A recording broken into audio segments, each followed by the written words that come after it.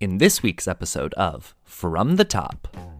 I'm literally making a note right now so that I can have it. Called Beetlejuice, a lovely Disney chicken shit version of what he was in the film. Like, what show freaking starts with a funeral? Otho's absence in this musical is a gay hate crime. And then his appearance is also a gay hate crime. I have to disagree. Well, you can, and that's fine. Oh, you're not serious. We've got magic to do just for you. Okay, well, now I've hit record. Like, what are you going to tell me? I'm actually scared to talk to you about this show. Oh, you're not serious. Are you really? I'm actually scared to talk to you about this show. So, because here's the thing. We had no. initially watched the show. It was a beautiful, delightful moment. And deep diving this, rewatching Source and going into all of this is your favorite show. And I am so scared. I don't know where I sit on this show with you. And I don't want you to hate me. This could be the end of our friendship. I don't know. Right off the bat, this is going to be an awkward season 2, y'all. I love that. Okay, well, I love that you knew that and then you stacked it as this is the opening show. So we might not have a season 2. It might just be this episode and then we're done. Steven, there's nothing else to do but to take this show from the top. From the top. 5, 6, 7. Tonight, there's room for anything. Seasons are. Ladies and gentlemen, welcome to the premiere of season 2 of From the Top, your favorite musical theater cast and review. My name is Mary. And I'm Steven 2.0. Oh my goodness. We are back from a little bit of a hiatus, which has been great. It's been, of course, I don't know how to take a break. I'm like, so you didn't even had a hiatus. You right. You didn't even had no hiatus. I had no hiatus. Nah, girl. You have been busy, so thank God we had a hiatus. Yes, but seriously. We are back in the booth. We are ready for season 2. I'm so stoked for what this is going to be. On the marquee this evening, we're talking about the one, the only, say his name 3 times. Beetlejuice, Beetlejuice, Beetlejuice. Carry on, that's that. You're invisible when you're sad. Holy crap! A ballad already? And such a bold departure from the original source material. Hey folks, begging your pardon. Excuse me, sorry to barge in. Now let's skip the tears and start on the whole, you know, being dead thing. You're doomed. Oh, I love this musical so much.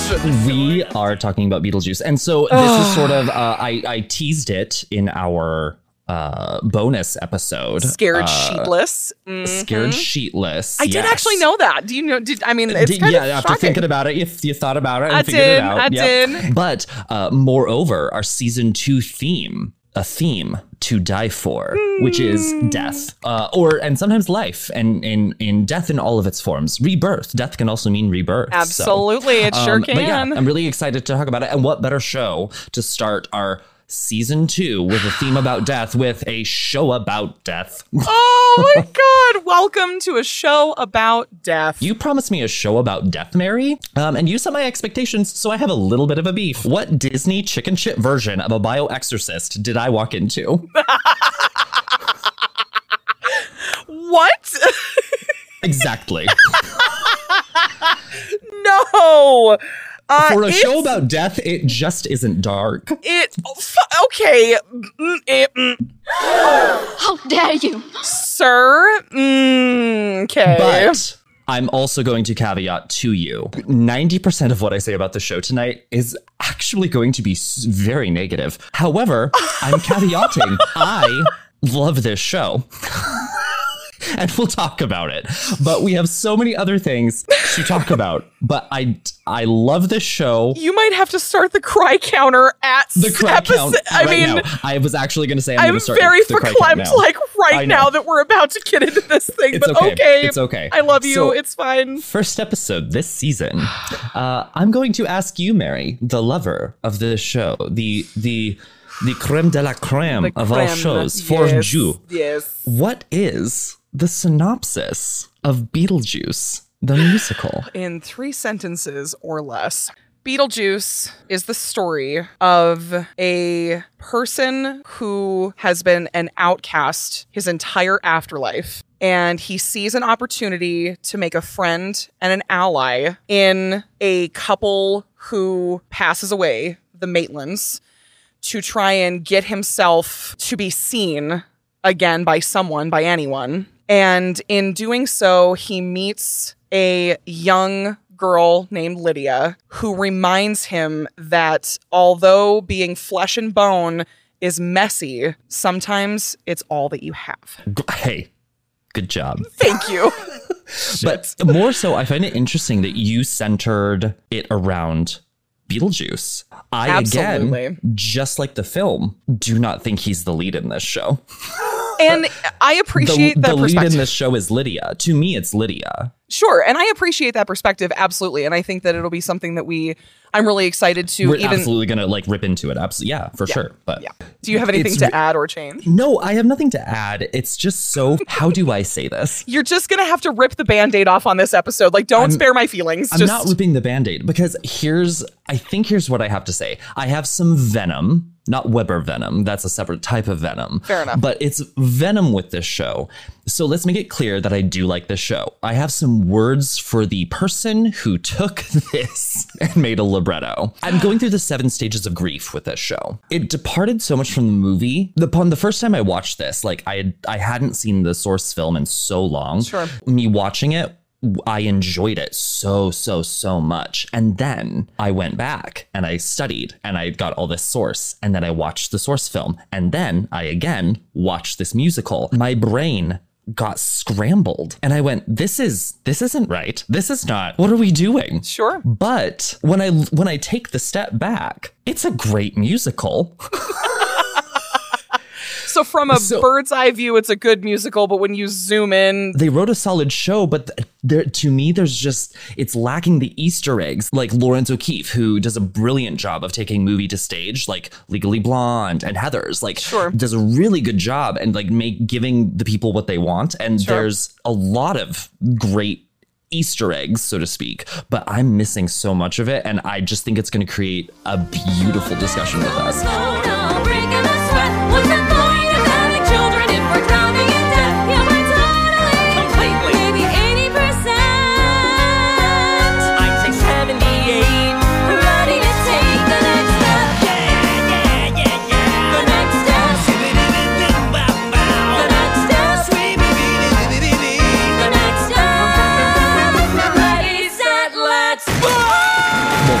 First, we have to do the cast list. Yes, of course. We need a call sheet before we can do anything else. There are 11 principal characters, and then you have multiple other people in the ensemble who play other different roles. So we will be dealing with the 11 title characters for this particular discussion. So your titular character, of course, is Beetlejuice, as is the name on the marquee. So Beetlejuice is, of course, the bio-exorcist, the demon, you could also call him, that is the first person that Adam and Barbara Maitland meet upon their crossover to the other side. Spoiler alert, which shouldn't be because the film's been out since, like, I don't know, the 80s. Yeah, I'm like, if you don't know this show by now, it's kind of part of like the cultural zeitgeist. Yeah, like, it's shame on you. Following from Beetlejuice, we have his counterpart, who is Lydia. Lydia is, of course, the iconic, played by the iconic Winona Ryder in the film I Myself Am, Strange and Unusual. She is the teenage daughter of Charles and Delia, because Delia is her stepmother, but Lydia is the one who is able to see Adam and Barbara after they've passed. She and Beetlejuice kind of have this close relationship. In the comic, or in the cartoon series, Lydia and Beetlejuice are best friends. So like there's a lot of different kind of takes on Lydia, but that is who Lydia is. Followed closely by Barbara and Adam Maitland, who are two of our other title characters who are in the house that ends up being purchased by Charles and Delia and that is the house that they haunt after they have passed. And then, of course, in Charles and Delia. So in the Broadway version, Delia is the life coach for Lydia, because Charles says that Lydia needs, that kind of direction in her life, because the beginning of this show sets it up with Lydia's mother passing away, because we begin at a funeral for Emily Dietz. So, but then you find out that Charles and Delia are actually sleeping together, and Lydia finds that out, and it causes a whole kerfluffle of a thing. But Delia is supposed to be very much like speak to the crystals, using the power of the universe. And then, of course, we have one actor or actress will play Maxie Dean and Juno. So Maxie Dean is the backer for when Charles wants to make this kind of haunted house and use it as like a paid spectacle. Maxie Dean is the one who will kind of financially back that endeavor. And then Juno is the caseworker for Adam and Barbara on the other side. Very brassy, very, to be honest with you, like I would play Delia in a minute, but I would also play Juno because I feel like her character is like super fun. She's a little bit part, but there's a really good connection between her and Beetlejuice, which we find out. Moving swiftly along, we also have Otho, who is Delia's guru. He puts on an act where he's very above it all, kind of, and he also can kind of channel dance the universe, and he knows all the things. And I have some words about Otho. Again, I'm so excited. Last two characters, we have the Girl Scout you see at the top of Act 2, palate cleanser to begin Act 2 with. And then finally, Miss Argentina is the, I guess you could say, receptionist in the film. She is the one behind the Netherworld. She is the one behind the window who has slit her own wrists, and she goes, I wouldn't have had my little accident. That's who that is. And Miss Argentina has a fantastic number in Act 2 called If I Knew Then What I Know Now. What do you think about this double cast? To be honest with you, I really like it if you have something where the role is small enough that you can't put an actor into it, and you have somebody who is able to split. In the version that I watched on Broadway, the actor who played Delia also doubled as Miss Argentina, that all she has to do is throw on a green suit and then they green up her face and then she becomes Miss Argentina. I guess if you think about it from a financial perspective, you can use what you would pay an actor to fill that role to be able to do other things. It gives actors the ability to be able to dual role and kind of, flex their theater muscles. It's very Hamilton does that same thing with a lot of double casting once characters are killed off. I actually land on the opposite side of all of this. Of course you do, honey. Well, because Delia is not dead yet, or dead ever. I think they were banking on like the makeup to hide enough of it and change enough of it. But the entire time I just went, oh God, from the technical theater person in me is going, oh, she has to get out of that makeup. Oh, she's going to have to go back to her. Like, how's this going to happen? Like, it pulled me out just as a theater person. But I think to a natural ongoer, it's probably not going to affect it too much. Generally, the person playing Delia is going to be a fantastic performer. So you want a fantastic performer in this amazing role of Miss Argentina. I follow a lot of the cast that was on Broadway, and I know that Natalie Charles Ellis is the person who played Delia. She stepped in for Leslie Kreitzer the week that we went to go see it in December of 2022 because Leslie was off doing something else. And so sometimes, because in this, on the wiki that I'm looking at, they actually have a different actor listed for Miss Argentina. So it looks like there is a possibility that it could be two different actors. They should have had the Girl Scout also play like Miss Argentina or something. Sure. I guess is something because, to like equal it out. I don't know. So I just look at it from that perspective too. Sure. Delia's already got a great role, especially in this musical. Sure. So like handing it to someone else too might have been like an up for an ensemble member, but but it's splitting hairs. Like the great performance and it's a great number. So I understand it's a lot to process, but the good news is you and your spouse died in your own house. That gives you clout. That means the two of you should stick around. Lucky for you, I dropped by. Yeah, you seem like nice guys. A little on the Pottery Barn and dry white wine side. As for me, I've been scaring for millennia. I'm the bioexorcist, giving houses enemas. Flush out all the breathers you can breathe. You stick with me, I'm like a ghost zombie Jesus. Well, that's your call sheet. Those are your 11 principles. I think because this plot is a little bit different from the Beetlejuice that we all sort of know and grew up with, I think we need to do just a quick plot overview, not maybe get into how it differs, because we'll talk about that naturally. What is a quick plot overview of this musical, would you say? So it, like you had kind of mentioned, it starts out with Emily Dietz's funeral, and we immediately get introduced to Beetlejuice at this funeral with Lydia and Charles. So everyone's there, the entire ensemble's there, everyone's on stage, and Beetlejuice is front and center. We start with a funeral, and then we fast forward into Barbara and Adam Maitland living just a day in their life. Barbara and Adam succumb to a tragedy, and much like in the film, they die, but they don't, it's not a car accident. They fall through the floor in their house, and they both die in the basement. Beetlejuice shows up and says, hey, I'm here to try to help you, because he's like, if I can get someone to, like, if I can mentor them or I can stay here, then I won't have to go, banished to the netherworld. And so he tries to take them under his wing. He's teaching them how to haunt the house, and But they're then just so inept. But they are so 1000% inept. Then Charles has purchased the home, and of course everything's been moved out, and we get introduced to Delia and to Lydia. And Lydia, she finally sees Adam and Barbara as, in the sheets. But the interesting thing about this between the film and which I know you said we were going to talk about, but I'm just going to bring it up. Okay. Lydia is desperately trying to get a hold of her mother, and is desperately trying to make contact with her mother who has died.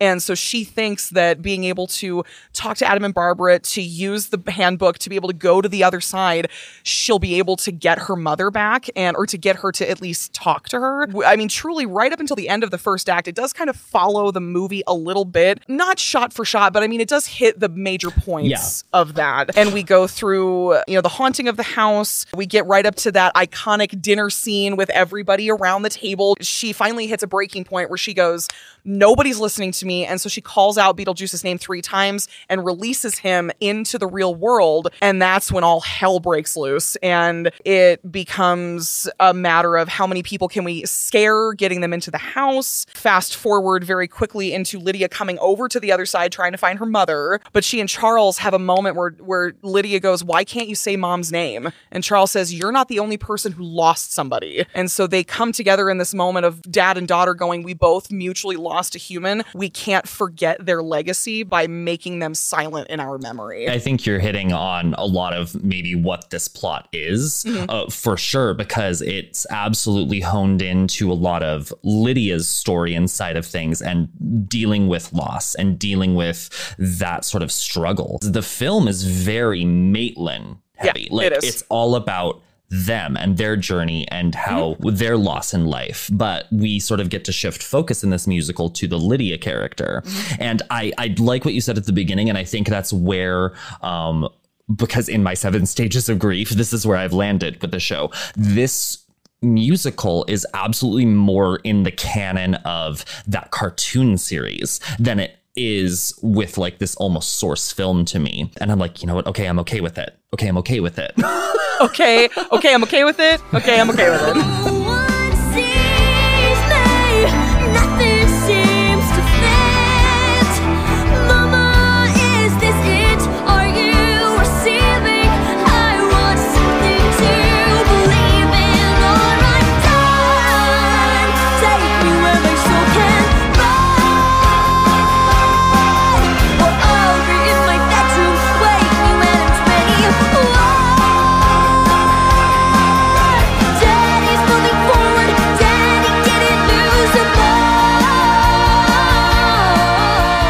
Mama won't. I think we need to do our namesake and do a little bit of deep diving. So I think we're going to take this from the beginning. That will bring us back to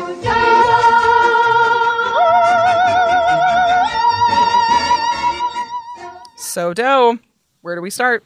What is Beetlejuice? It's where I started with this. That's a great place to start. It's wonderful. A great place to start. So, Beetlejuice is a star, as a lot of people know. It's the 10th brightest star, actually. It sits as the left hand or the shoulder of Orion.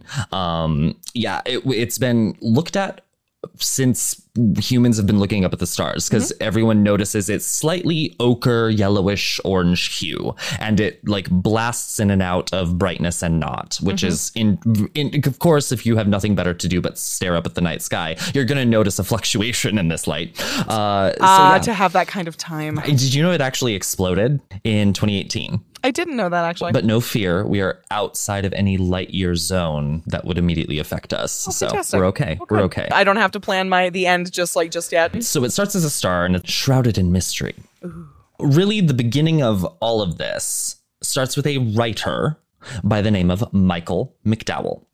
Michael McDowell wrote this script and he grew up sort of a Lydia, obsessed with death. And this was in the late 50s, early 60s. Like, people were worried. What is he doing? This isn't normal. He was very inspired growing up in Alabama by H.P. Lovecraft, whom is a pretty well-known author in his own right. All the sort of sci-fi, sort of suspense, mystery, scary, sort of off sort of things. Sure. So I can definitely see some correlation in the various works that this Michael McDowell has produced over his time. But he attended Harvard, where he got his master's in English, and he wrote many, many books, even had some shadow author doing some gay detective novels. That's fantastic. And it actually makes sense because he actually met his partner, Lawrence Senelik, at Harvard doing some like film studies and different things. So if you ever want to like throw it in a bigot's face, make their head explode a little, just drop that the writer of Beetlejuice was gay. I'm literally making a note right now so that I can have it for future bigotry. Like, let's go. I'm ready. Absolutely. So you have to sort of think, what was the inspiration? How do you come up with this weird character? This lovely gay couple had some really bad neighbors. Sad. And this is the era of like Poltergeist and like Ghostbusters, right? Where bad things sort of terrorize. And McDowell loved these and always wanted to write his own story. McDowell's partner one day asked, thinking about their bad neighbors, what would happen if you had good ghosts and the people that moved into that house were awful? Thus was born. Thus was born a seed of an idea of the Maitlands and a bioexorcist, meaning the removal of living beings, not ghosts, from a house. Love it. Our Harvard-educated writer wrote a script. He also co-wrote this script with a man named Larry Wilson, who had done some other things with different studios, and this script then got passed around. This is, again, that usual story we always say. What are you doing? This is insane. Why are you ruining your career and reputation? Like, this is going to go nowhere and you're going to never do anything again. I think, if anything, our lesson we've learned, especially over season 1, if it's quirky and told it'll be too off the wall, it's going to succeed. Ship it. 1000%. Can it, ship it, cut print. Let's look at Shucked currently like killing the Broadway scene right now. I'm sorry. That is the weirdest idea for a musical. I'm just saying. Okay. Anyway, moving on. One of their ins in the industry took a look at it, dropped a script at the desk of Geffen Film Studios. That name might ring a bell. It's pretty popular. The person threatened to quit if the studio didn't pick it up. So the studio then gave this script to Tim Burton, who had just come off of working his first film, a Pee Wee Herman movie. Weird. What? But they were sort of giving this new guy, they're like, hey, this is a weird script and this guy does weird things. Boy. So at the ripe old age of 29, Tim Burton, suddenly magically, the studio was interested because Tim Burton clearly is going to be a well-known director, and they can see that. Sure. So they were interested in owning the rights to this script, but nobody wanted to produce it. So after some rewrites, Warren Scarron, who then was sort of a film script dramaturg. Oh my. He'd fixed some stuff with Top Gun, made it extra funny. Did a lot of stuff. Okay. So they fixed a few things in the script. Like, apparently the Maitland's death was more gruesome than falling off a bridge. Beetlejuice was a lot more homicidal. He was doing a lot more killing. Yeah. Apparently Lydia was 2 daughters, not just one. Oh, interesting. And just a whole lot of other little tiny things. Plus, Scarn did, like with Top Gun, added some humor, made it twice as funny, punching up some of the wit and the jokes. And so it was less macabre. Macabre. They couldn't figure out what to name this because finally, after all of these edits and things, the studio finally said, fine, we'll try it. So the character was finally named after this star. As this sort of something everyone's interested in, but nobody knows, and it's shrouded in mystery, and like, is it good, is it bad, is it going to kill us? So this is where that original Scared Sheetless comes in. There was a lot of back and forth. It was also potentially up to be called House Ghosts. That's so catchy. So I would absolutely watch that. No. The rest is sort of history with this film. Fun fact being, Sammy Davis Jr. was looked at for Beetlejuice, but so many mainstream girls we now know today were looked at for Lydia. And I'm just going to rattle these off. Sarah Jessica Parker, Brooke Shields, Lori Loughlin, Diane Lane, Justin Bateman, Molly Ringwald, Juliette Lewis, and Jennifer Connelly. Alyssa Milano was actually going to be Lydia, but Burton saw Winona Ryder in a lesser known film called Lucas. It's sort of this young love romantic story of the 80s. Sure.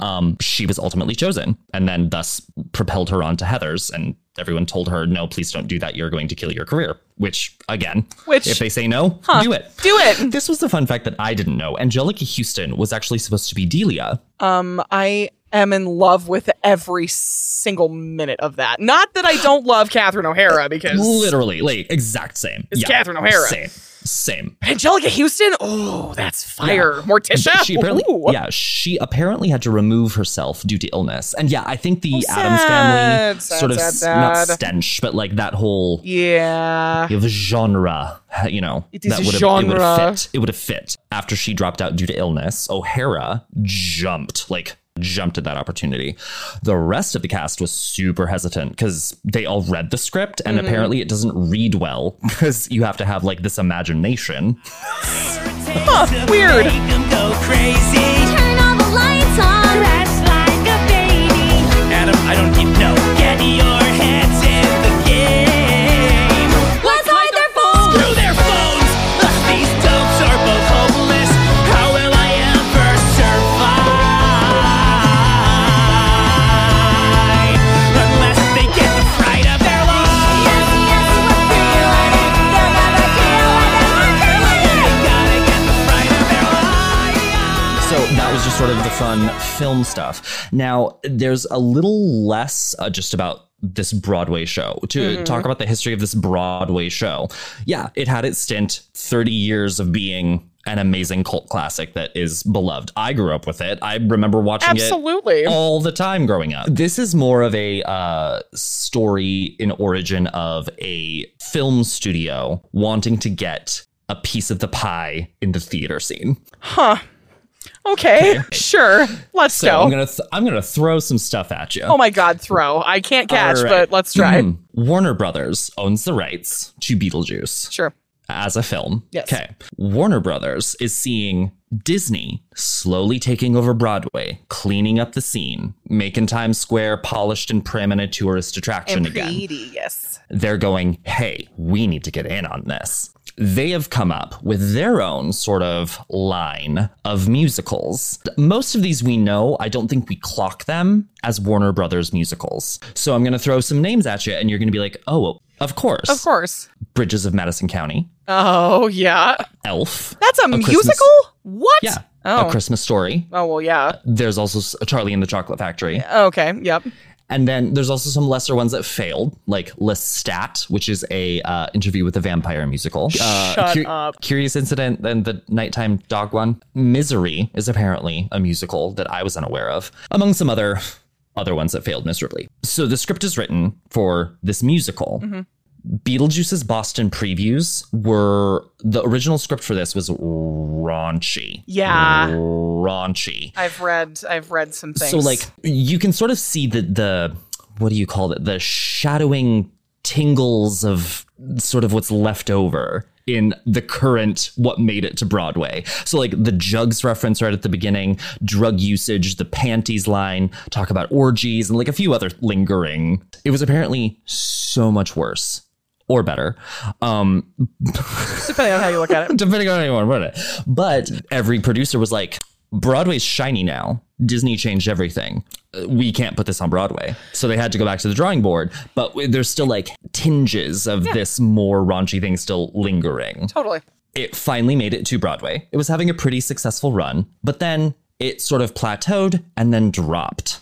The theater set the eviction date because they were no longer making money. Like, you have to talk about the logistics of Broadway, the not fun side of Broadway, which is the producer side, the money side. Not getting butts in seats. You're not making us money. We cannot afford to continue the show in our theater. When they were at the Winter Garden Theater. The Winter Garden Theater. However, something special happened because we are in a social media world. Suddenly, a moment of resurgence. TikTok happened, and a younger demographic started posting them singing Say My Name, doing lip syncs to Say My Name. God, and what the through line of teens, once again, feeling unseen and unheard, is creating buzz around this musical. The show was starting to see a surge of butts in seats. However, they had already booked and contracted a new show to come into the Winter Garden Theater. The Music Man! Show was not set to close.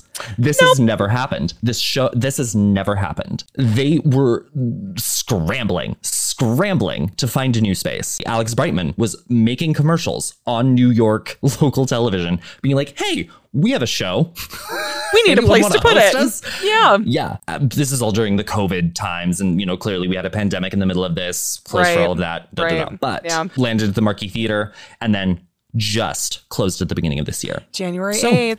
But that's our From the Beginning. That is where this show was birthed. I'm really grateful that you do these because I just love, I don't know, I love knowing, like, and especially with this musical because I did obsess over it and I still am. Like, I knew a lot of those different things. Like, yeah, the whole, like, watching the commercials where they, Alex was like, well, we're being evicted, but, until we're evicted, like, you come see our show. And yeah, it was something that was unbelievable, an unbelievable marketing strategy because once they got into the Marquee Theater, then, like, obviously people were coming to see the show and it was great, but then they started to dip again and then they announced the closing of the show. Here's a fact that I'm sure you probably found in all of your various fact finding. Yeah. When they announced the closing of their show, tickets went astronomically high, right? But people were buying them out like they were, obviously going out of style. The week that they closed, the Marquee Theater ranked in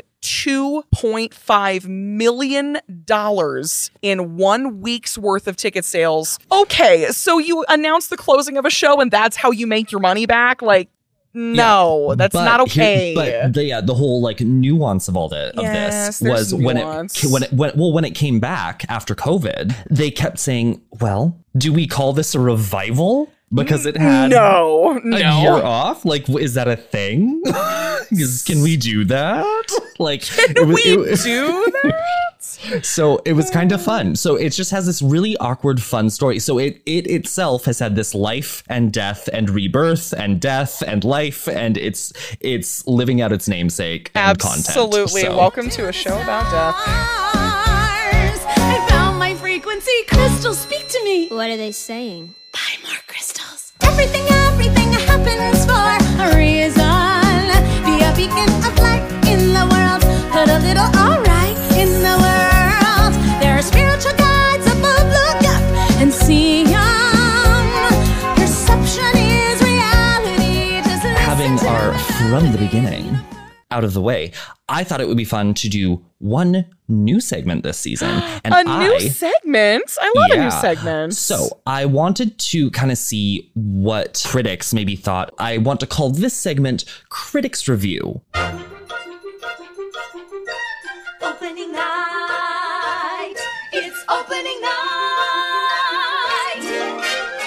There are so many different things that you could pull from this. And I think reading these really harkens back to, again, the reason why we do this show. Not everybody's going to love it, but the people who love it, much like the cult following of Heathers, they love it. I mean, like, there were 330 million streams of Beetlejuice, the album on Spotify. I want to say from when they started at the Marquee. I'm going to say half of those were yours. I thank you. I was about to say I was about 100,000 of them, but it's fine. But reading all these reviews and just getting people's different opinions is wonderful.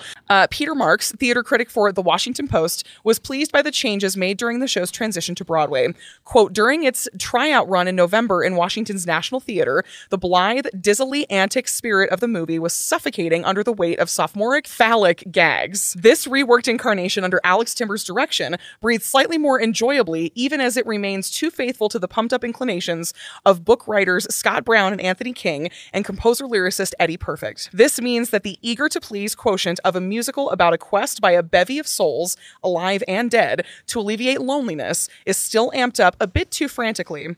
This may be more of a concern to overly entertained theater analysts than to those musical theater enthusiasts who thrive on supercharged exertions of an ensemble on hyperdrive. On a measurement scale of energy output per minute, high-octane Beetlejuice would now be the safest ticket in town. I think that's a balanced review. I think so actually. too. I think so too. It hits on some things that clearly they didn't enjoy, but overall they say buy a ticket. So I think that's praise. And maybe I have an idea of what this needs to be in my head. So you have to go through these like 7 stages of grief yourself with this musical. Absolutely. Over the death of what you think it should be. And then sit down and realize, no, I had a really good time and it was good. This is going to be the most bipolar show because I'm going to like rip on it. And then I'm going to be like, oh, but I loved this character. I'm literally strapped into my chair and I'm love it. waiting for the rocking back and forth. So let's get into this main plot switch then. What do we think about this shift of focus from the film where the Maitlands are the protagonists versus this musical where the Dietzes are kind of our main people, and Lydia especially. And of course, Beetlejuice has been ramped up in all of this. But Maitlands kind of take a supporting character backseat. Like, it's very clear that the main character is almost not Beetlejuice again too, but is more, but Lydia's there and it's from her advantage. It's her story in a way. Having watched the source material and hold it close to my heart. So, I mean, I will watch Beetlejuice at any moment when I need a pick-me-up. Michael Keaton just embodied who this, I mean, he just kind of ran with it. And I'm pretty sure a piece of trivia is that a lot of those scenes, he improvised those. Like, there was rarely a script that he had, and he just kind of, like, Tim Burton went, okay, cool, like, go to town, and we'll just play off of what you do. Shifting the focus and making it more about Lydia, especially since we start with the death of Lydia's mother, it answers a lot of things that I think the movie just made canon without needing to discuss it. Yeah. So knowing that Charles had already, like, has a wife now that is Lydia's stepmother, we never talk about the fact that Lydia's mom died. Like, we never know that in the film. We just know that Delia is stepmom, right?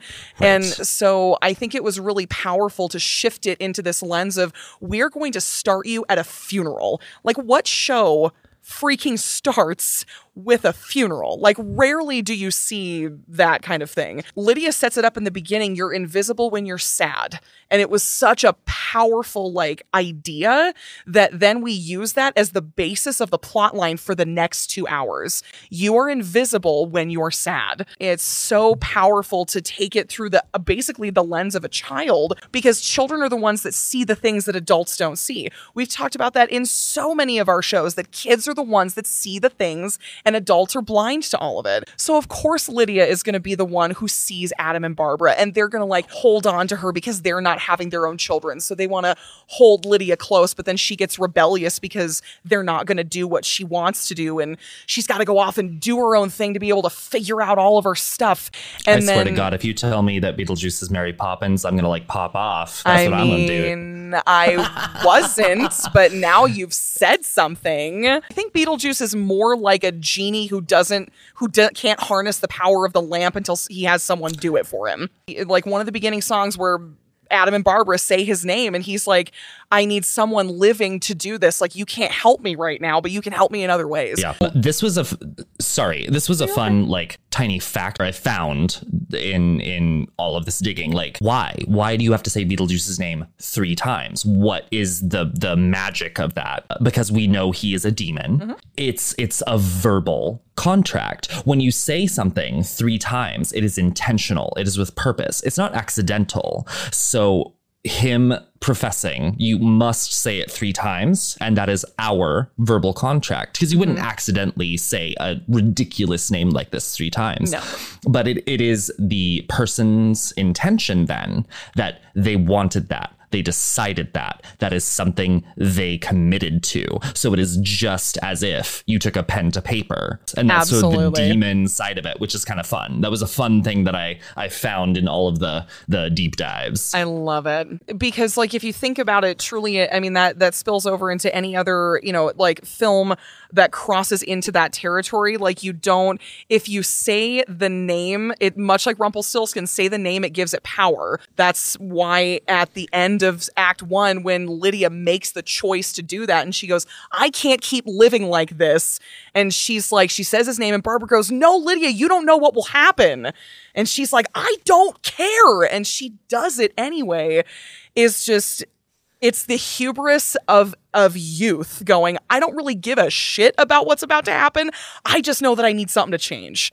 And to be 20 again and think that, I could, that we could just do that thing without ramifications. Haha. Right? Jokes on you. A lot of the show is like the hubris of man, right? Like you're faced with your mortality. Yes, yeah. 1000%. So, which is also in the film very much. It makes you question the mundane, and are you living your life to the fullest? What are you doing? Which is kind of bringing it back around to the Maitlands. Do we care that Maitlands are taking sort of a backseat in this main storyline, because it shifted focus so much that main theme for me watching the musical right after in succession with the film again, I went, oh wait, what's going on?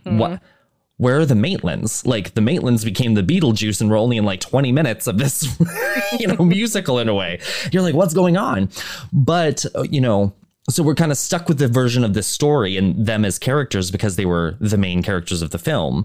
But they definitely, I don't want, because this almost crosses into like how it was performed, and I don't want it to be that way. I would never ruin Carrie Butler as a performer.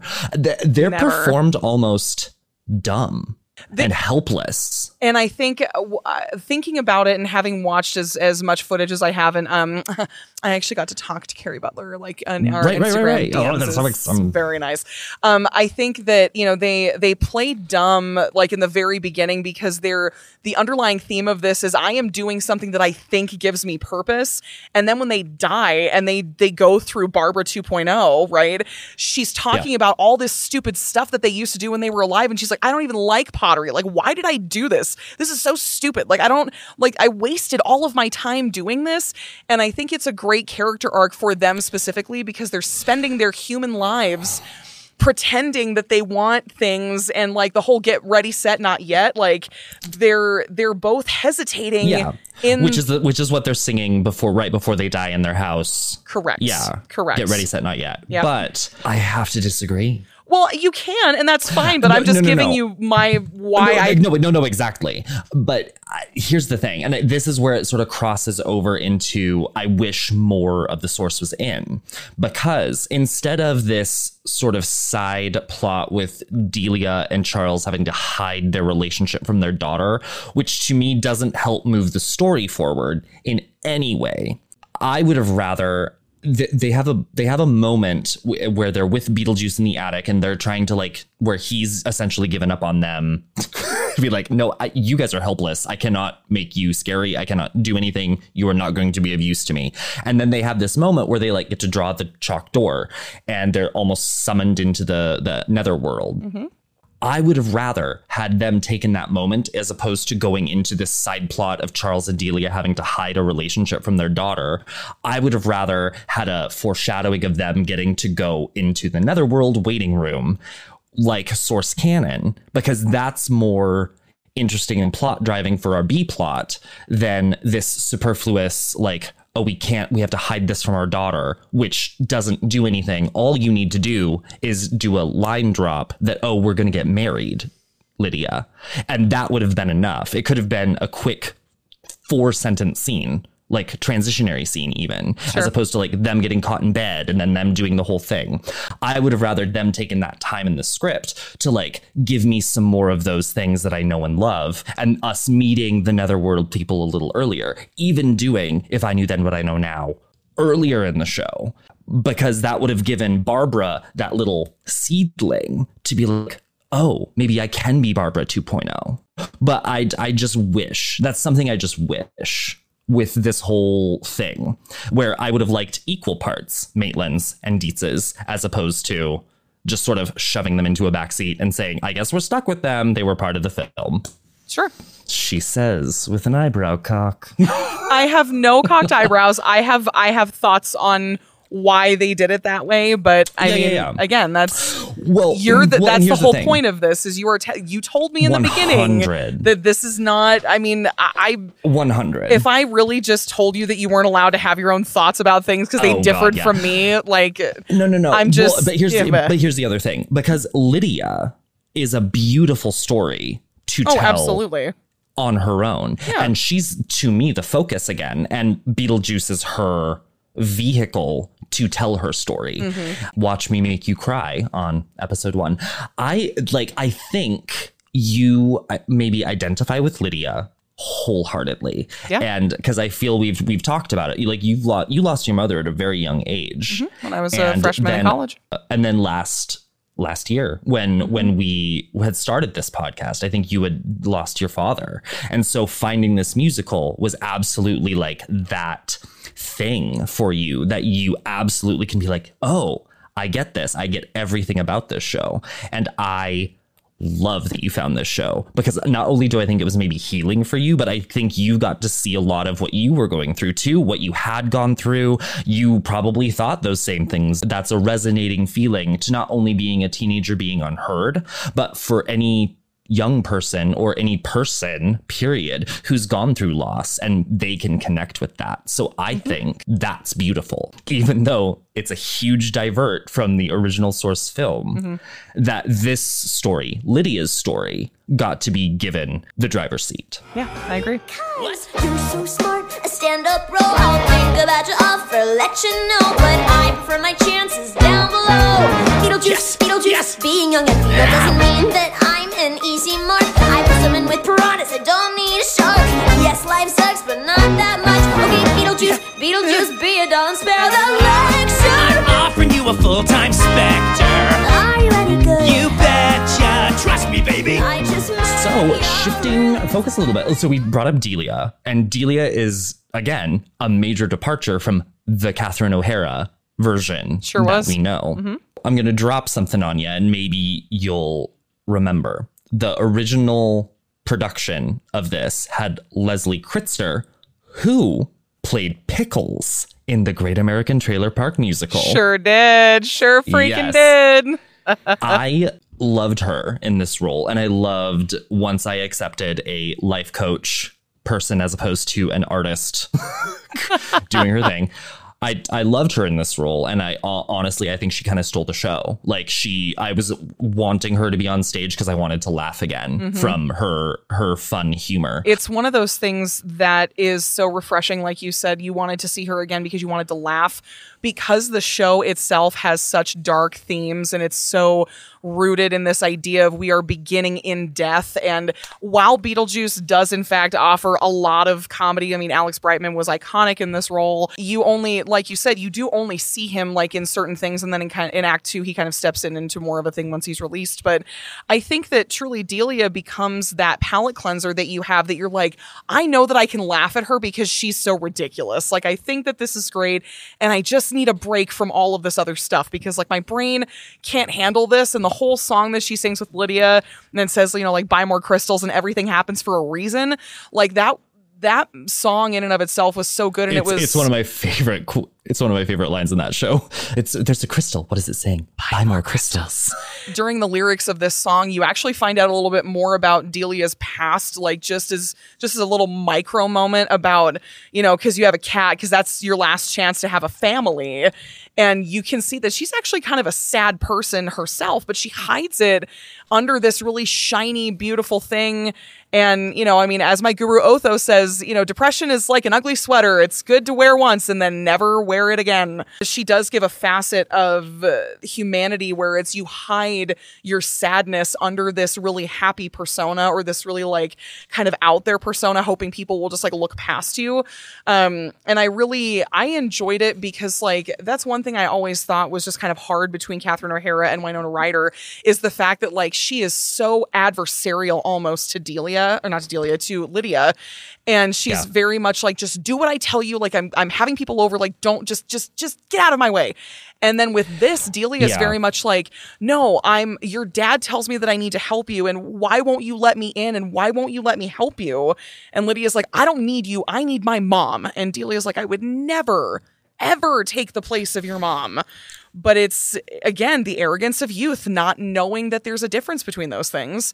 So when we saw Natalie Charles Ellis as this role, she was, just flipping phenomenal. And all of that, waxing poetic, coming back to the main question at hand. I think it's an excellent palate cleanser, and it is something that is important to the show to kind of it keeps the flavor balanced, because then it brings people back to neutral to then flip them to do something else. Yeah, 1000%. I feel, but again, this is me creeping back in. I think there's a world where we could have kept her an off the wall, maybe more wacky artist who's more aloof and maybe just disinterested in having the kid sort of thing. Even in the set, they have these art pieces that we know and love from the film. And I'm like, that makes no sense. It makes absolutely no sense. Why are these here? Because it's not her art. Are they going to come alive? Are they going to do anything? And then they never did. And then I was like, wah, wah. But I ended up really enjoying the changes to her character, because I also think it adds depth into maybe what Charles' decision making. He hired a life coach for his daughter to get through the death of her mother instead of dealing with it himself, which just adds that layer. Exactly. In a parallel world, she could have been the aloof, like take a drowsy chaperone approach to it. And she just, yes, whatever, go cry in your room while I drink my champagne. Like something, which would then maybe add some fuel for Lydia just to be like, I'm not seen. No one gives a shit. When the news of, oh, we're getting married, that would hit even harder, as opposed to someone who's actually trying to be in your life. Sure. Maybe that would hurt more. So I don't know. That's me again. I'm fixing the script as we go, but. Love it. Business friends.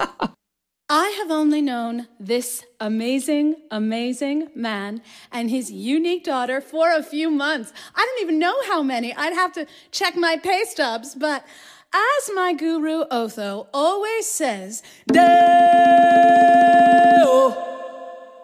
What? What's going on, Delia? Are you all right? I'm so sorry. I don't know what just happened. I meant to say, mi sede.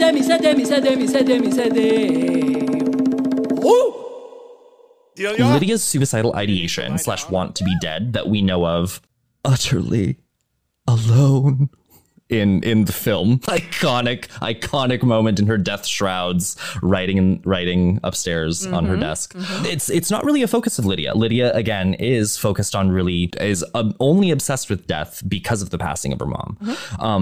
But do we think it's healthy for Lydia to sort of be focused on this? We see Beetlejuice sort of take advantage of that, but we also see Beetlejuice in the way that he's holding on to things. His hate for his mother, spoiler, being Juno.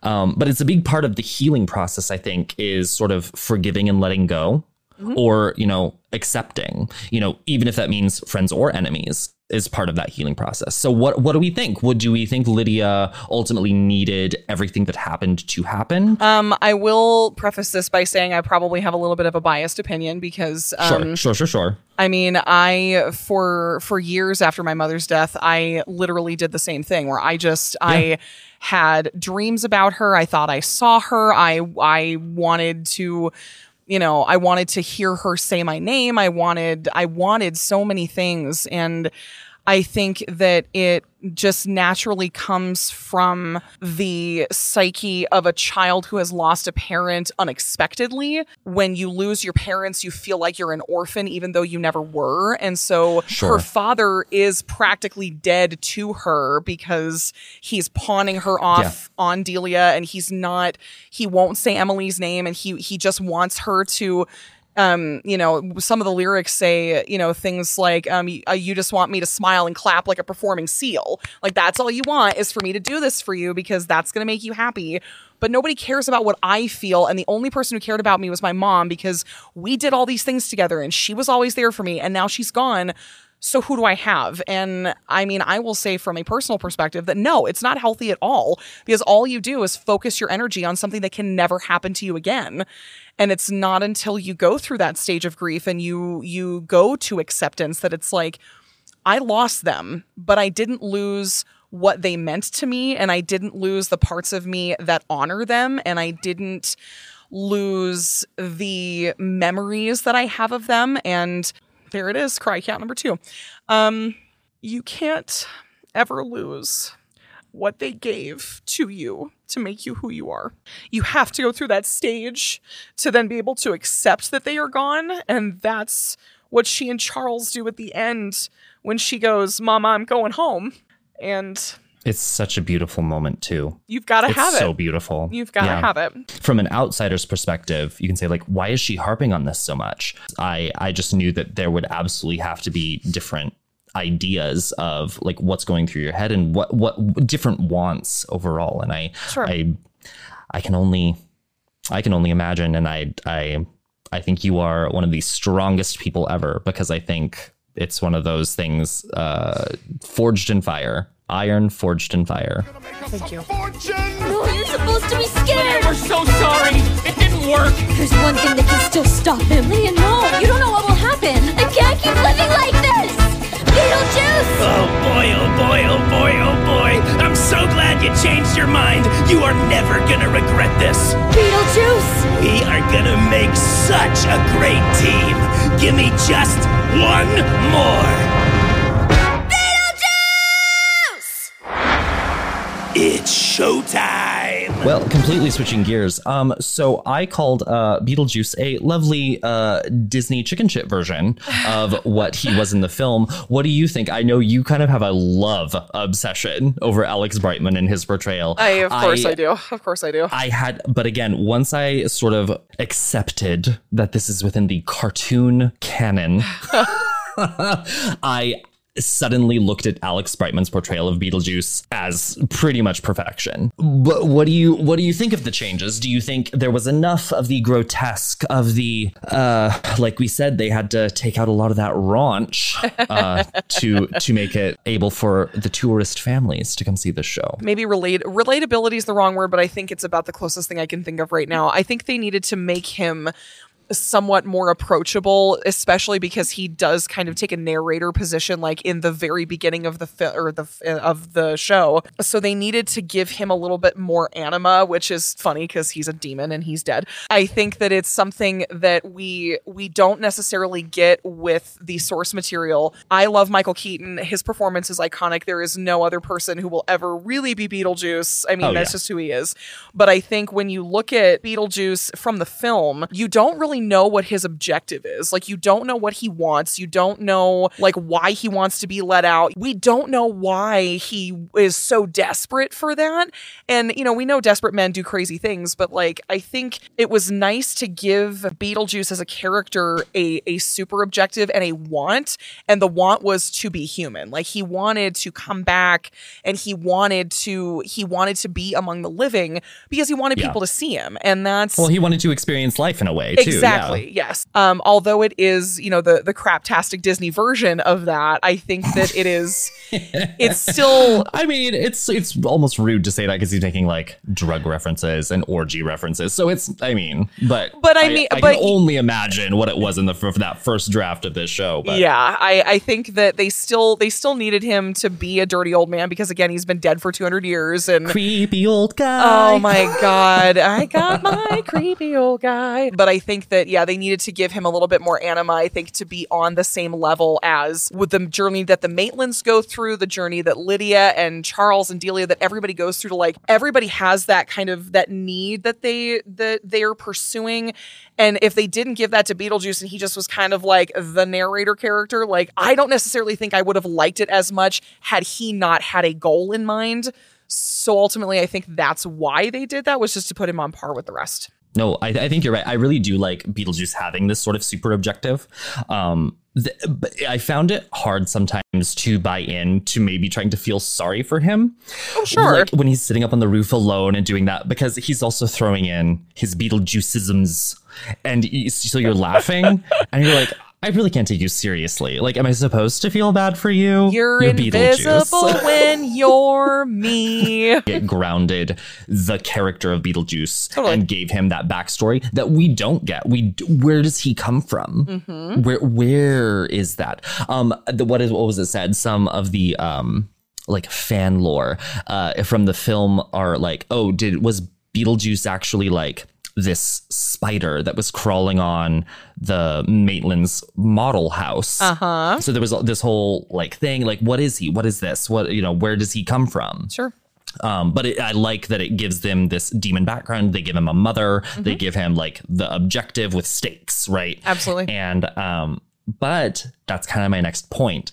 A lot of the stakes to me are lost in this show in the second act because they keep tripping themselves up. I can see Creepy that. Old Guy is not a stakes-filled song to me because it's kind of a jovial, fun, jokey, hey, we're tricking him, but we're going to make it Broadway. I don't know. The stakes just got lost and I was not invested in like, oh, there's peril involved. Oh, there's danger, which you feel culpably in that film. Like you're like, oh my God, they're going to die. Mm-hmm. I don't know. That was something I thought was maybe a little weak. However, I would never get rid of Creepy Old Guy. Because it's such a funny song.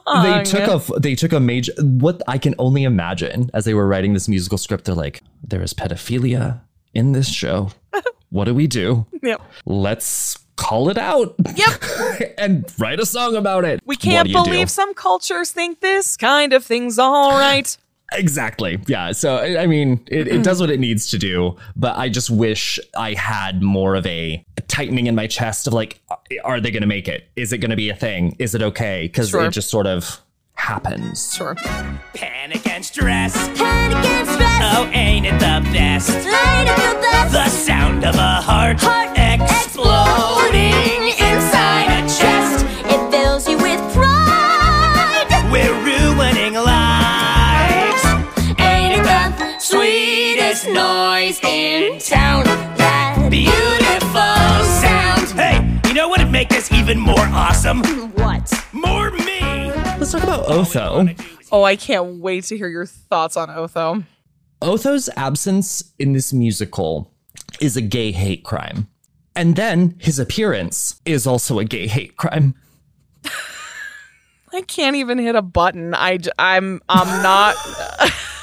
Oh, I really appreciate, Otho's character is one that kind of harkens back to, is like the Easter egg from the film, right? Where he's there in the very beginning with, Delia as they're going through the house and marking it. And then he's only there for the dinner with Maxie Dean. Then it blows out of proportion. And then that's the end of his character, right? I mean, he's just kind of there just for the spectacle of the thing. And so the fact that he's the one that like brings in the spirit box, trying to like capture the demon, not knowing a single damn thing about how to use anything. I appreciate where they went with it, but I mean, my opinion be damned. Why is it a gay hate crime? It's just my personal feelings. But no, so Otho to me was I want to know these personal feelings. So much of like part of this film. And he was on screen almost as much as Beetlejuice was. Yeah. Yeah. Even as a minor character, but like he was very, very much a part of Delia's story. She's constantly quoting him in this musical. So he's living and he's there in spirit. Sure. But no pun intended there. Literally, yeah. I would have loved to see what type of stage interaction they would have had in this dynamic at the beginning. But then he finally does show up, and it's absolutely everything you want. And then I look back. This is so tropey, I'm almost offended. But I accept it because it's a perfect characterization, but I'm offended. But... So a gay hate crime because we don't see him soon enough, and then also a gay hate crime because of how flamboyant he. Oh, okay, it's just a little bit like, oh, we took the easy way, because I loved almost the ambiguity of it. Of Otho was just Otho, and we didn't talk about it in 1988 when this film launched. No, but we knew. We all knew. It was verging on almost too much. I appreciated that we had it, because when he wasn't in the first act, I went,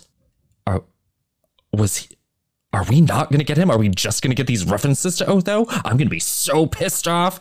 And then he finally showed up. So, like, I was fine with it. That must be the reason she sees us. Adam, I wanna stay. She needs people who won't run away. Friends who don't stop at problems or obstacles. Not a house, but a home. Ready, set, let's go.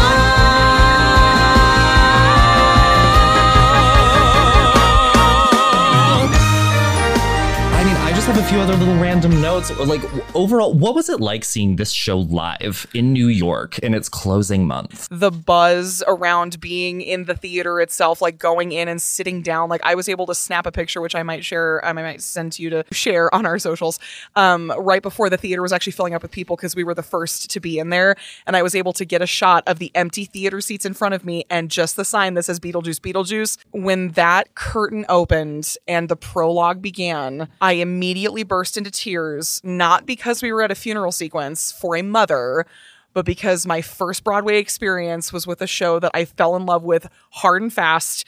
And then I got to see Broadway actors live on stage doing the thing that I have done as a community member for years of my life, and getting to see these people paid to be powerhouses and icons of their industry was unbelievable. The musical prowess, listening to Carrie Butler, there is nothing more beautiful than listening to Carrie Butler hit her high note in Barbara 2.0. There was nothing like hearing Alex Brightman crack jokes at people during the whole Being Dead thing. The technical prowess of this show, pyrotechnics and projections and puppetry, and... We didn't talk about the set at all. I would watch this show over and over again for this set. The entire this set. Yeah. The entire Maitland's house was on casters, and the stage rolled out after the funeral sequence is done. It is absolutely just, it was so perfect, and it was campy and beautiful. It took you into a world that you bought in immediately, that this is just how things happened.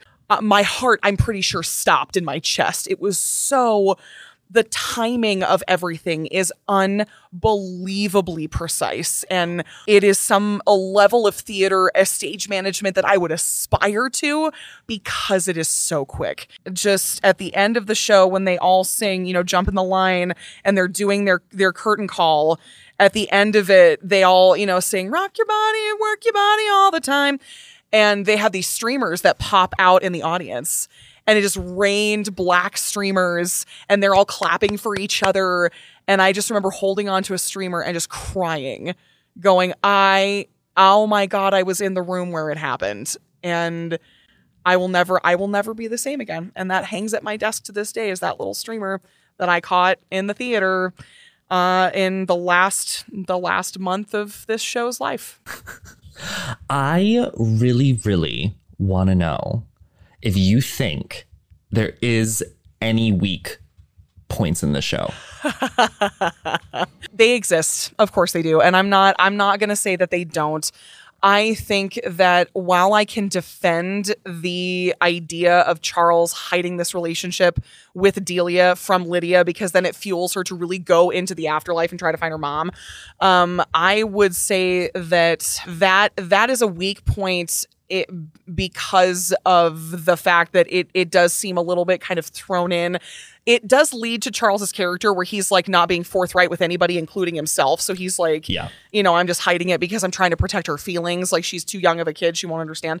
The whole dinner sequence for me in the musical was not as much as I think it could have been as it was in the film. I mean, obviously the stage only allows for certain amounts of technical ability to be able to pull something like that off. So film, you already get an advantage because you can do things like ADR and all that kind of thing, but it wasn't as organized as I hoped it would have been. The Girl Scout, because it leads into beautiful sound, I don't think we necessarily needed the part of the Girl Scout because it was... Oh my God, thank you. It's actually one of the weak things. I'm like, why do we have a Girl Scout? There's no... This whole... Start inside the house. People visit houses for various reasons. Exactly. It could have been a thing. We've said it before. It is that palate cleanser. It's a lime sorbet. Yes. I also thought about this, though, where I'm like, why? Why would they do this? They're reminding us of our mortality before we go back into like sort of this death thing, because the Girl Scout has a heart condition where if anything sets her off, she might die. Correct. But we don't even get the payoff that she dies. Nope. She gets to go. Yep. So... Well, because if she died, we would have had another ghost to deal with. Exactly. Too many ghosts. Not enough time. Ergo, you never get to complete this weird storyline they've suddenly inserted that has no payoff. But it only then does remind us we are mortal and puts us back into this mindset of what's scary and what could happen and what is impending to all of us as human. Sure. So I get it. But I agree. I'm actually going to disagree on Deo. Okay. Say my name on the roof into Deo. That got me. I was like, okay, actually, you know what? This musical, I'm going to enjoy this musical because it's finally giving me.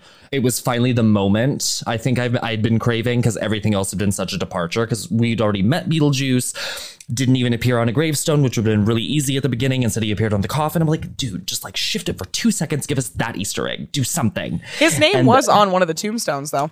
Oh, that was a fun thing. The scientific name of the star is something like an Andronus Orionis or something or whatever. But there's an Andrew Orionis on one of the gravestones. And then a shout out to Tim Burton, because the other gravestone reads who's of course I can't remember the name. The woman he always uses in everything. Helena Bonham Carter. But there's like an alluding to her on one of them, and I was like, oh my gosh, that's a huge shout out Easter egg. So that's funny. Of course it is. So like there were little things I enjoyed, but I'm like, but I really only bought in once Deo happened. And because I thought, how are they going to do this? How are they going to do Deo on stage? Because you can't close up on the table. You can't do that. They're going to have to use the entire room. So I think I gave that one a lot more leeway. The only thing about the scene I thought was corny were that we could see the Maitlands like up on the stairs doing everything. Yep. I almost would have rather them not been there and just let it be. I can see why maybe it had less of an impact, or it wasn't as what it should be, and it was just chaos. So well, I think it too, because it was seeing it live, like my eyeball could only go to certain things at a time, whereas the film hones in on one thing, and you are seeing Catherine O'Hara talk about this and like put her face in Shrimp Cocktail. Like the lens causes you to do that. But I feel like, over multiple watches, had I purchased multiple tickets and gone to every single show, like I would have watched. You would have picked up everything. Yeah, absolutely. It's my weak points really are just the Easter eggs I'm missing, and like some of the call outs that I feel could have been the easy fixes. Like the first scene with Adam. Barbara asks, hey, how was the drive or whatever? And then Adam walks in and be like, oh, just traffic on the bridge or whatever. And I was like, oh, they're referencing the bridge. Perfect time to bring up the dog or something. No, instead he talks about like, oh, tractor. And I went, Just say a dog wouldn't move. Say something. Bring up the dog that killed you. But no, something. Like, and that would have been an easy fix. Just like little things like that I just go, why? Why didn't that happen? I think it's a solid show, and I like every individual piece of it. If I forget everything that I love about my iconic cult classic, and I just accept this show for what it is. I love listening to this music, and I love listening to the soundtrack. And so I can't dog this show, but I can absolutely dog it in the same breath. So Sure. So I gave it all up for the netherworld. I've been here forever, girl. If I was more clever, girl, I would have stuck it out, knowing what life's about. Pain and joy and suffering, failing but recovering. I'll tell you another thing. Everyone here is alone. So if you are breathing, go home. If I knew then what I know now, I would have looked within and left love in somehow. If I only knew the truth.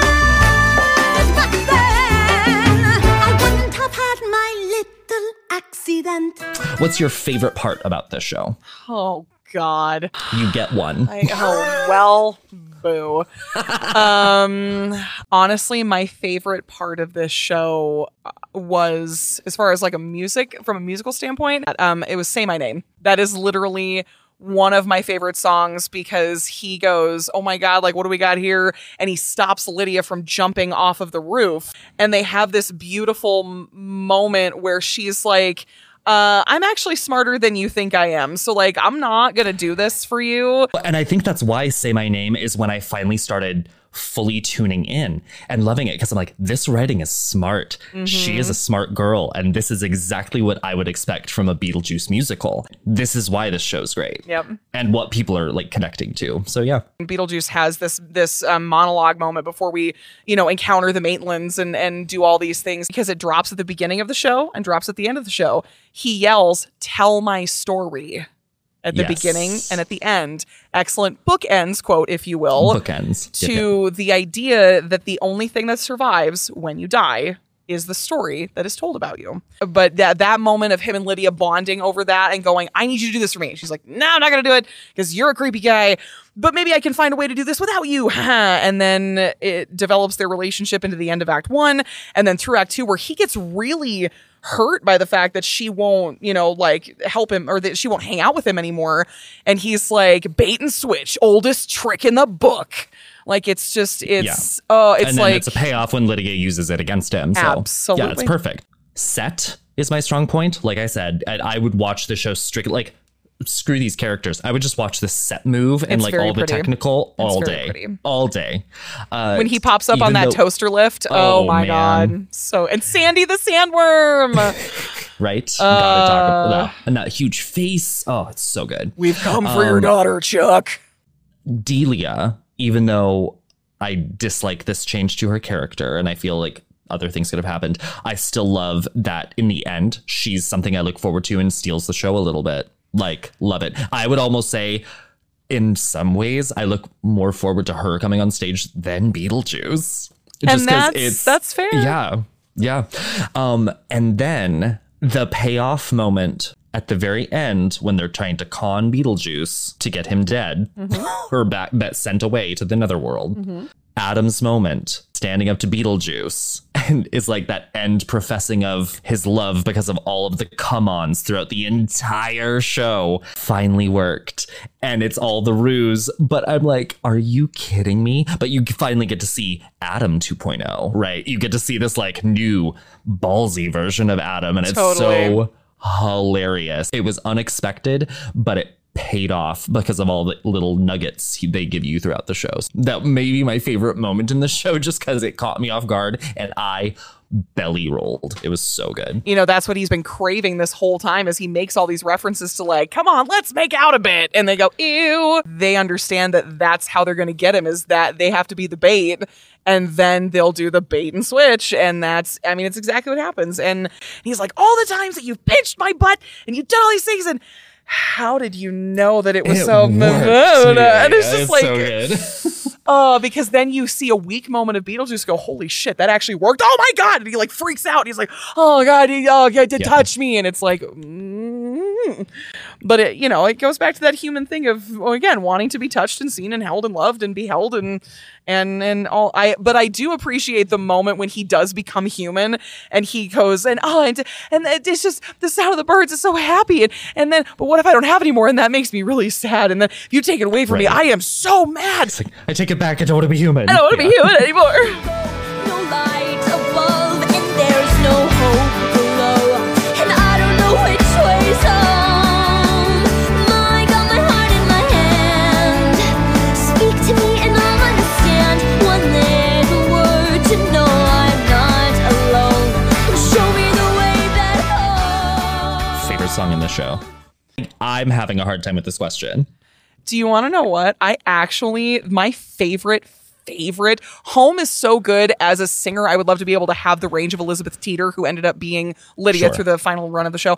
But it is, that's kind of high for me in my range, and I'm working on that. My favorite song is the whole being dead thing, because it does such a good job of setting you up for what is about to happen. Only followed by Fright of Their Lives, because Fright of Their Lives is so freaking Fright of Their Lives is so good. I hate the opening number of the show, and I think I'm so biased because I will forever be tainted after seeing the opening of Heathers. I will compare every other opening number to Heather's opening number, and I will just be like, nope, that's not good enough.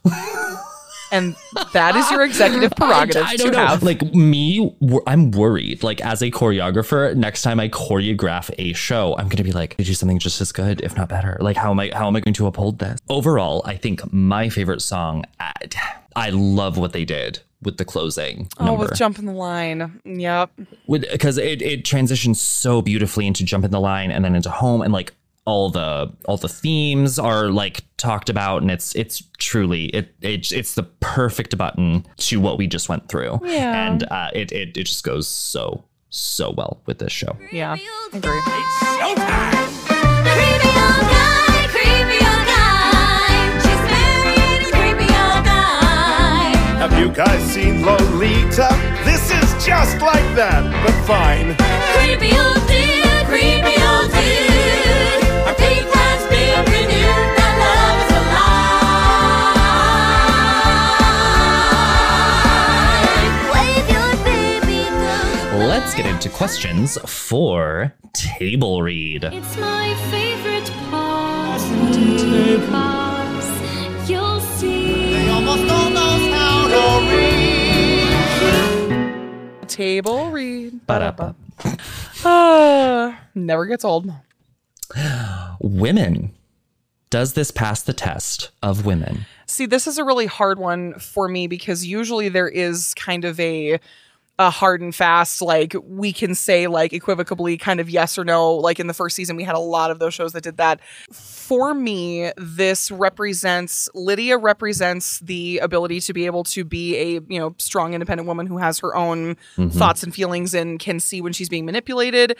This also plays into kind of the stereotype of women, like being dumb and ditzy, looking at Delia and like, oh, I just need to like channel the universe. And like Otho, I just follow Otho because he's my guru. And then like Barbara being helpless and inept and just like. Exactly. But they all sort of get their like turning point. I would say yes, because it does, although it deals with stereotypes of women, everybody, like you said, still kind of gets their payoff. And so, I mean, even Juno gets, being a mother of someone that, she's like, my God, you're like such a screw up. Like, I don't understand why you can't just, Does this show pass the test of race? So this show obviously does not call for anything specifically. The source material doesn't call for anything. The show itself does not require people to be of a certain race to do so.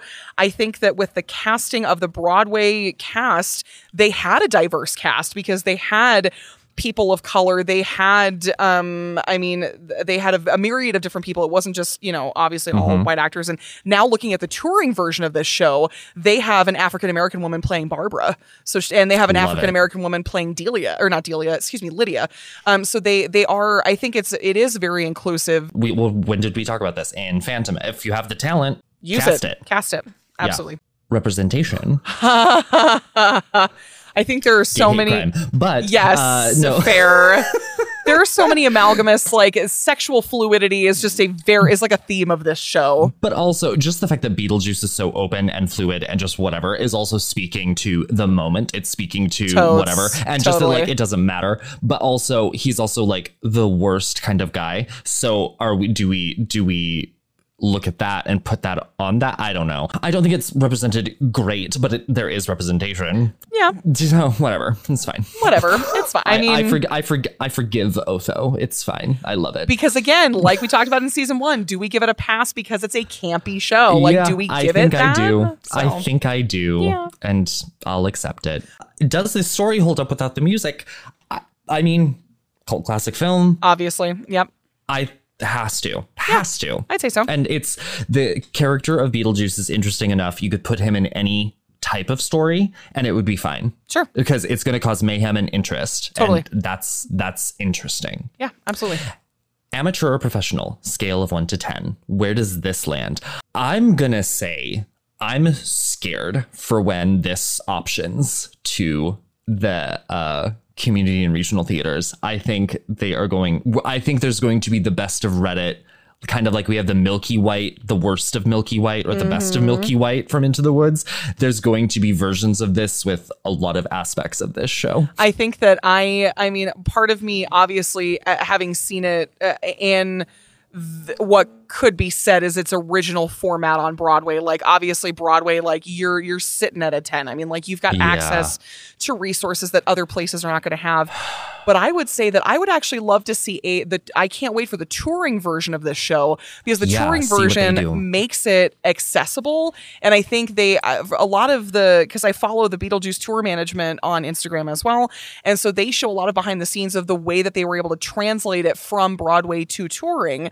And so things like the Maitland House does not come out on casters, but it is a full stage that they're a full like set that they're able to like put up, and they load into a truck, and they change things, like with him, instead of coming up on the toaster lift, like he runs out from stage, but they still have things like the puppeteers and the pyrotechnics. And I mean, obviously based on what theater you're in.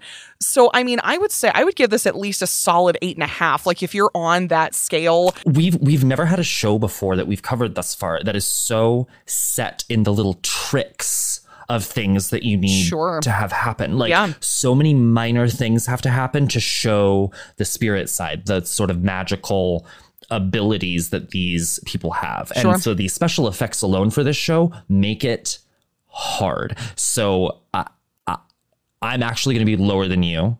I'm going to say 7.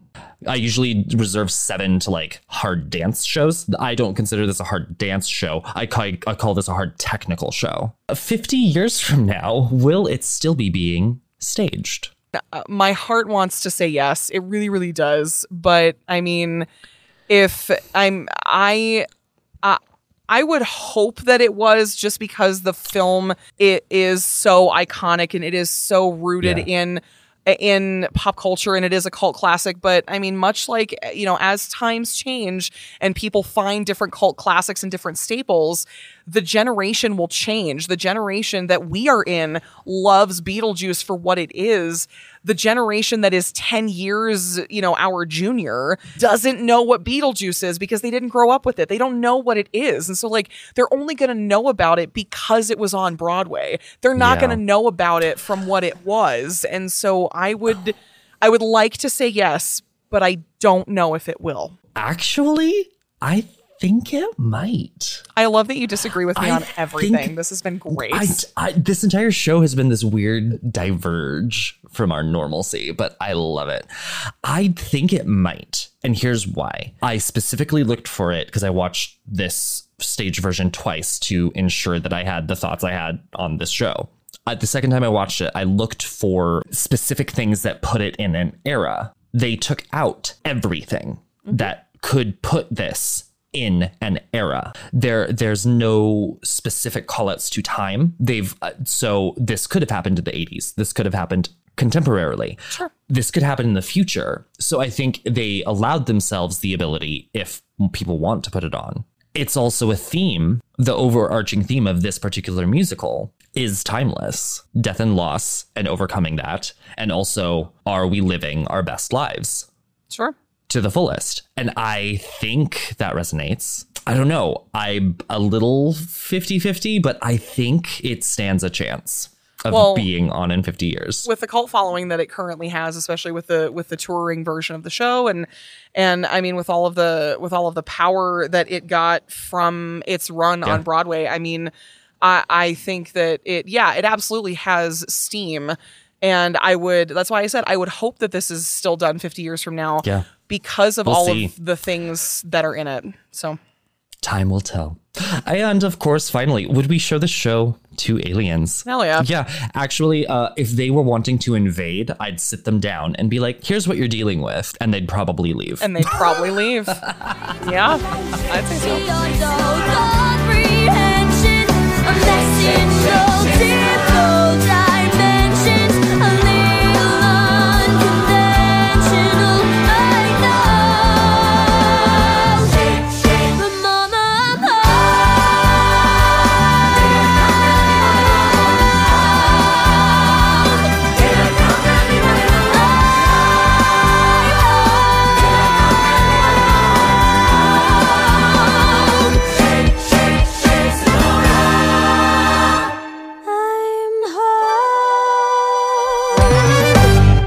Final thoughts on Beetlejuice, the musical. Oh boy, you don't have enough time. But I think that it is a beautiful story about how to lose someone you care about and then discover who you truly are because of them. And I think that it is a story about the lengths you are willing to go to try to get the thing that you think you so desperately need. And it's absolutely it can be a deep musical for those who are looking for meaning. It can be a campy romp for those who are just looking for a good time. But I think no matter who watches it, someone will always get something out of it. Whether it is good or bad, that is the magic of theater. That is, in fact, the magic of theater. I like this show. I do. I have so many things that I can say negatively. I would change. I don't enjoy character choices. But again, this was the perfect example of forgetting and losing myself and what I expect and just removing all of that and just sitting down and watching the show. And then realizing this is a great show. Mm-hmm. And it has so many themes that I think so many people can connect with. And we can find ourselves in these characters and we can get lost in the campy fun bits that are familiar to us because of a cult classic film with a rich, fun history steeped in its own fun quirks. So I enjoy that. And I am so happy we are back recording for another season, Mary. Same. I can't even believe it. It's a beautiful, beautiful dream, and I'm just thrilled about it. Well, I have a fun little teaser about our next show. Oh, I thought we had left this behind. Like I have to guess. I think you have a better shot at getting this because we have a theme, right? We have a theme. Yeah. Yeah, but I mean, like there are so many shows that could fall into that category, and I'm just. And this is what's funny. So we had a few people reach out and say what shows they wanted. And then on top of it, as I was stringing together maybe some shows I was thinking about doing or we didn't get to do in our season 1, sure. I thought, what's the theme of these? What's the connection point that we can sort of talk about? And death was one of them. So I thought, oh, this is a lovely, and it's death in all of its forms. So my fun teasing fact about our next show, this show has been converted into over 21 languages because of its popularity. Oh, God. What? Wow. All right. 20. I mean, my God. I don't barely know English, then let alone 20 other languages. Well, You're so eloquent. Thank you, baby. Well, whilst I ruminate on 21 different languages, will you drop our socials really fast for our lovely listeners? I sure can. Of course, please always, if you want to comment, hate us, send us some demons our way, please. Just don't say our name 3 times. We'll pop up in front of you. On Instagram, we are _podcast, and our email, if you want to really chew us out or send us an entire book of the recently deceased, please email us at podcastfromthetop@gmail.com. Well, welcome to season 2. Y'all better buckle up because it's gonna be a bumpy ride.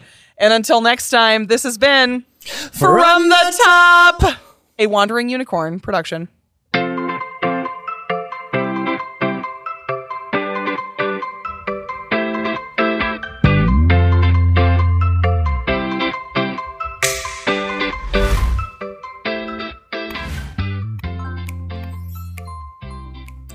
So scale of 1 to 10, where's our friend Meter at the moment? I don't know.